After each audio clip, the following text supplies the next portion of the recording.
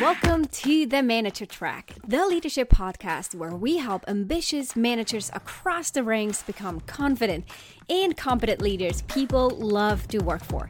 I'm your host, Ramona Shaw. This episode is called How to Eliminate Distractions. And the reason why I wanted to record this episode right now is because a couple of weeks ago, we decided on fairly short notice that we would fly out to Switzerland to spend the summer over here. This is where I grew up. This is where my family lives and where I have a lot of dear friends as well.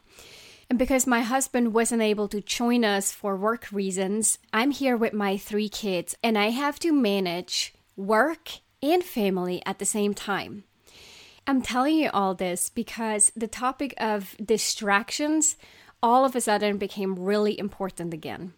It was already important with kids at home and doing work, but this is taking it to another level. In order to make this work, it meant that I had to say no to a few things that I had planned to do or wanted to do in July.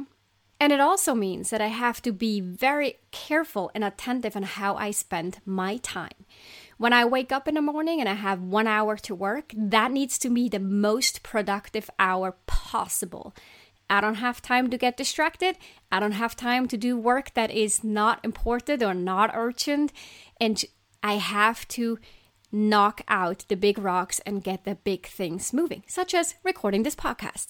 And I know I'm not the only one dealing with this. Whether you have family at home, you're taking care of kids, or not, we are all constantly tempted to be distracted, especially when working from home. So I bet that this topic is equally relevant for you as it is for me. So let's talk about what the problem is with distractions. Well, this is probably not new to you, but multitasking makes us about 50% slower. Plus, when we get interrupted, even if that's only for a couple of seconds, it takes us between 15 and 23 minutes, depending on the study, to regain full focus.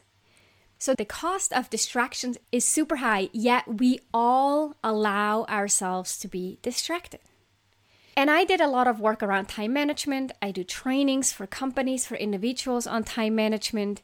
But there was one book that shifted my perspective and shifted the way I approached any time management training. And that book is called Indistractable, and it's written by Nir Eyal. I will link to it in the show notes because it's an amazing read. But in essence, what Nir Eyal is saying is that time management is pain management. And gosh, since I've read this book, I see it everywhere. Every time that I am tempted to be distracted, you know, that moment when you think, oh, what's going on Instagram? Oh, you know what? I needed to order this thing on Amazon. Oh, what's the weather tomorrow? Or how many new corona cases do we have today? All those little things that pop in your mind when you're actually supposed to be doing deep work and you're in the middle of something, those little things, those little thoughts pop up and you're allowing yourself to be distracted because you're trying to get rid of some kind of discomfort.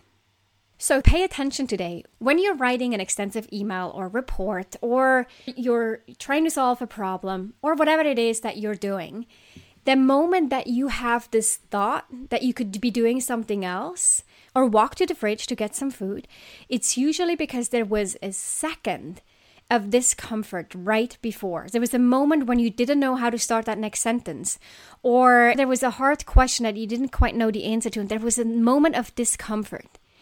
And your brain wanted to get rid of the discomfort.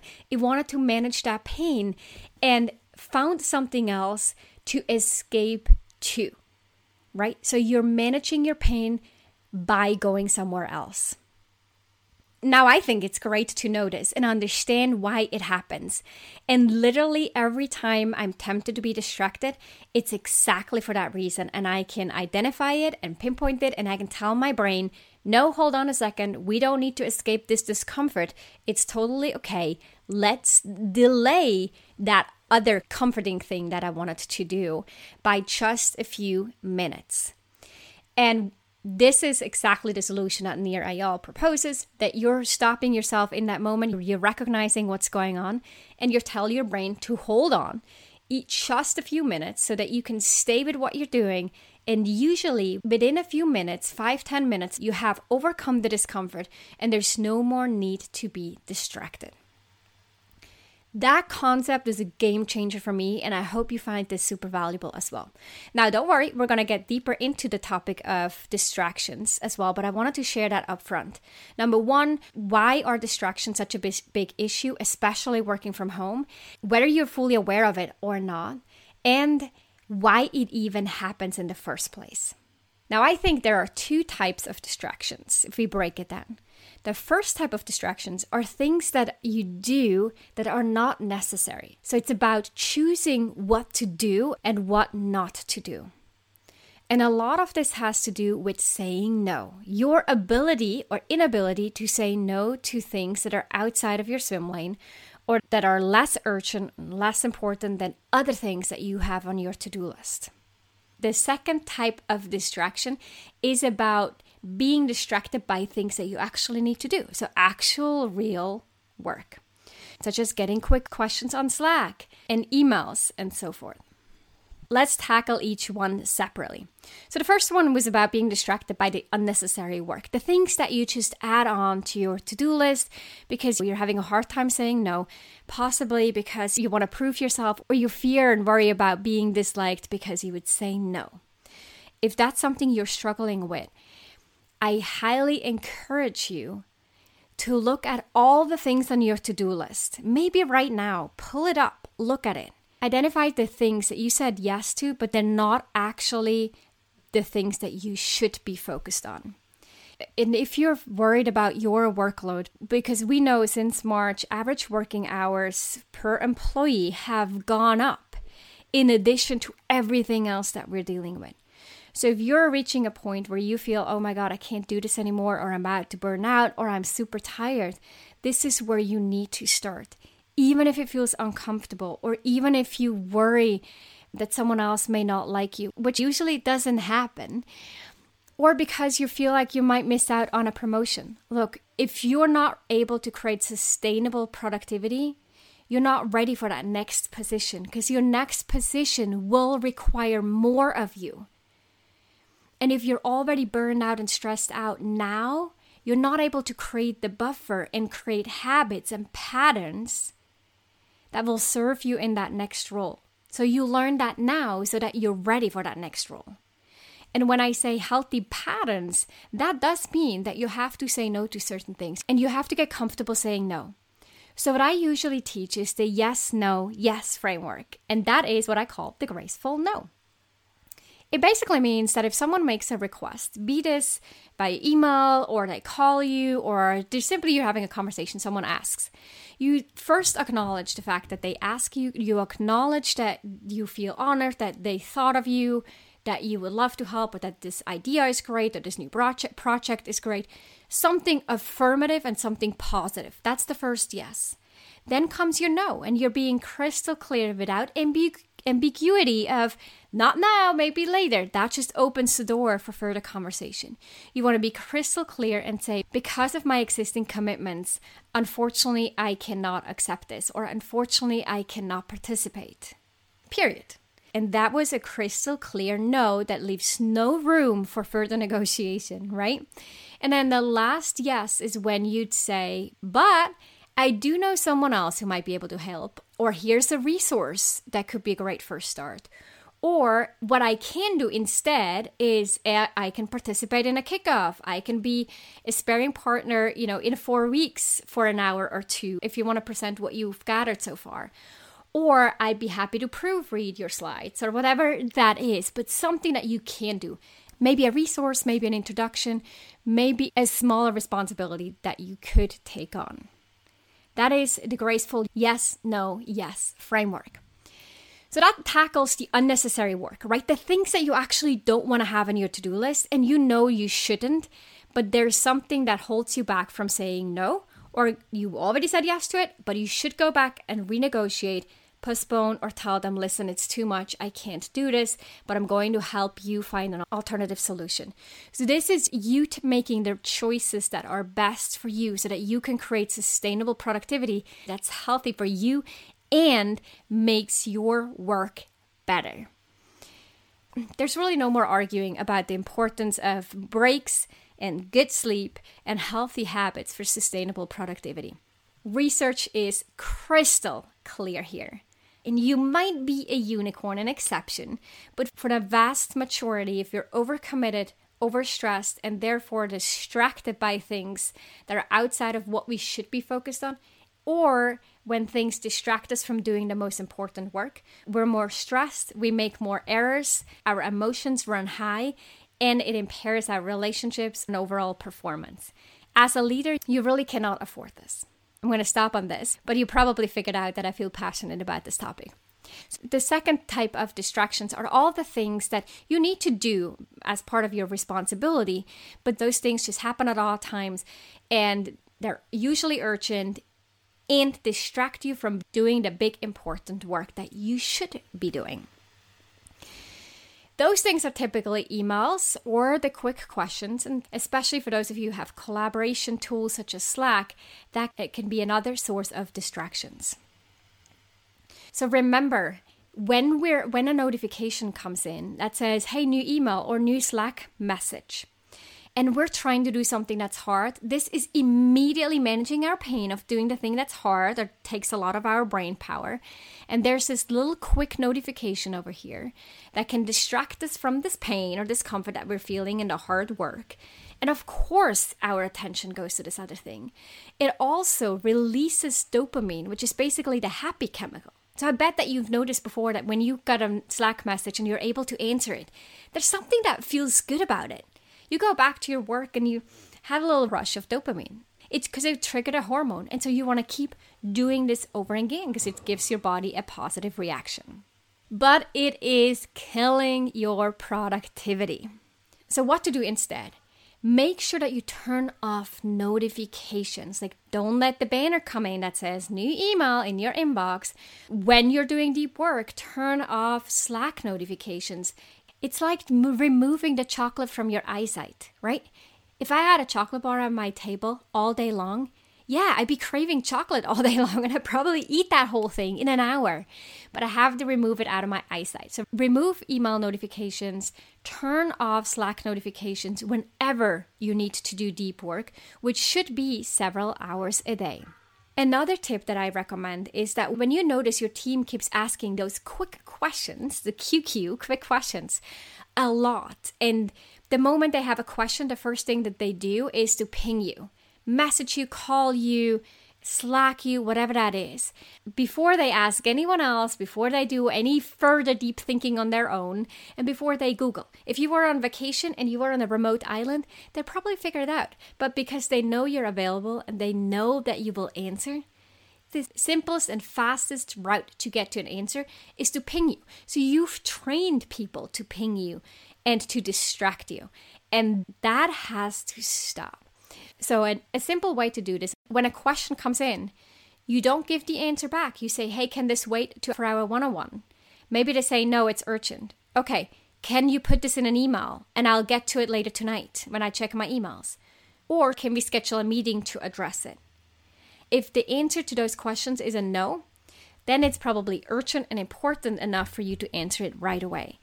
But if they can either wait to bring this up in your next one-on-one, or they can put it in an email, or they can schedule a separate meeting so that you have 100% attention on the problem and are able to solve it with them, then you're training them to find other solutions first before pinging you and distracting you from your work.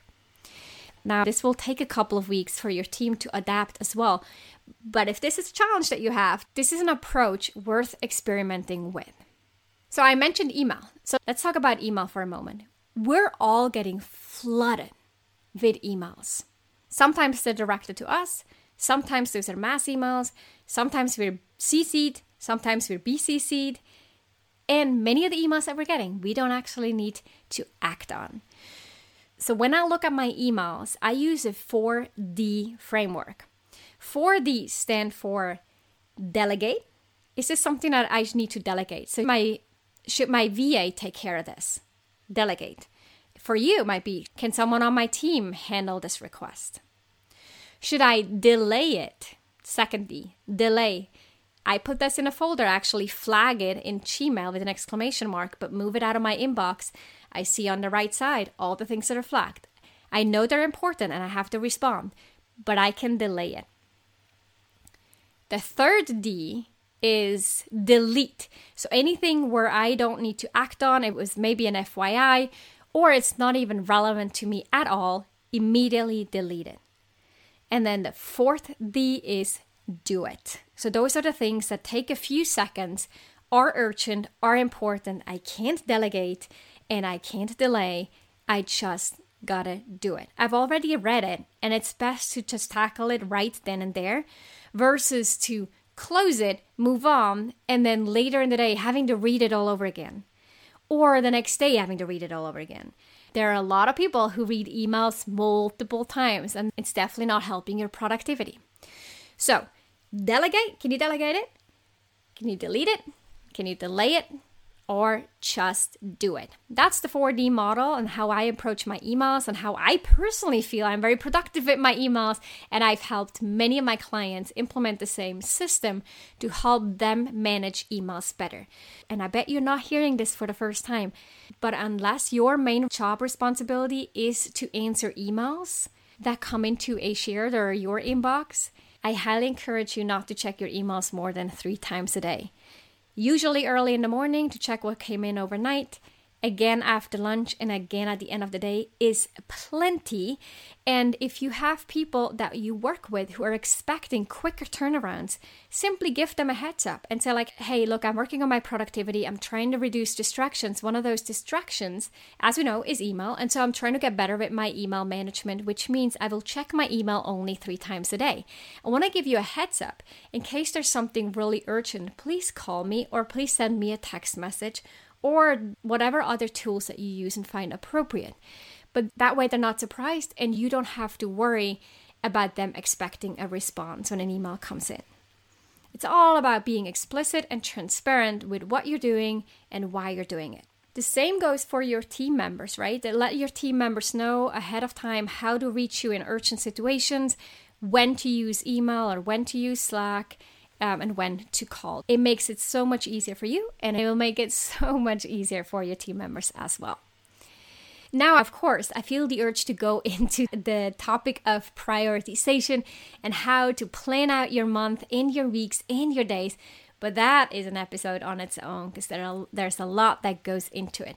What I wanted to encourage you in this episode was to look at how you're being distracted, to look at when you're being distracted, why you're being distracted, and then give you a few tools to help you mitigate distractions. Because during this current time, there's a lot going on with news alerts and we're working at home. Distraction is a key challenge, and poor time management can lead to burnout and overwhelm, which are 2 things that are incredibly important to monitor right now for you, but also for everyone on your team.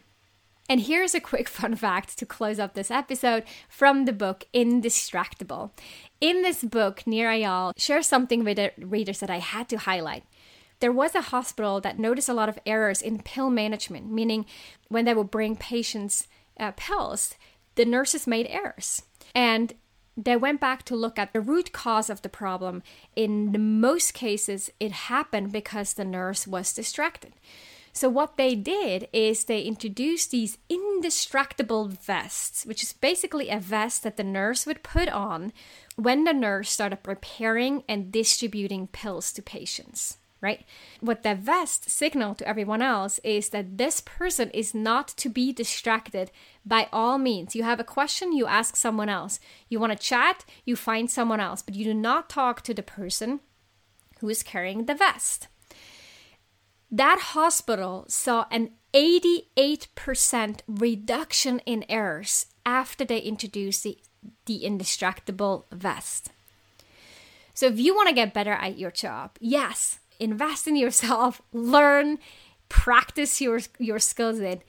But also remember to reduce distractions, which is one of the number one causes for errors. And I know you're listening to this podcast because you're ambitious and you want to go far, fast.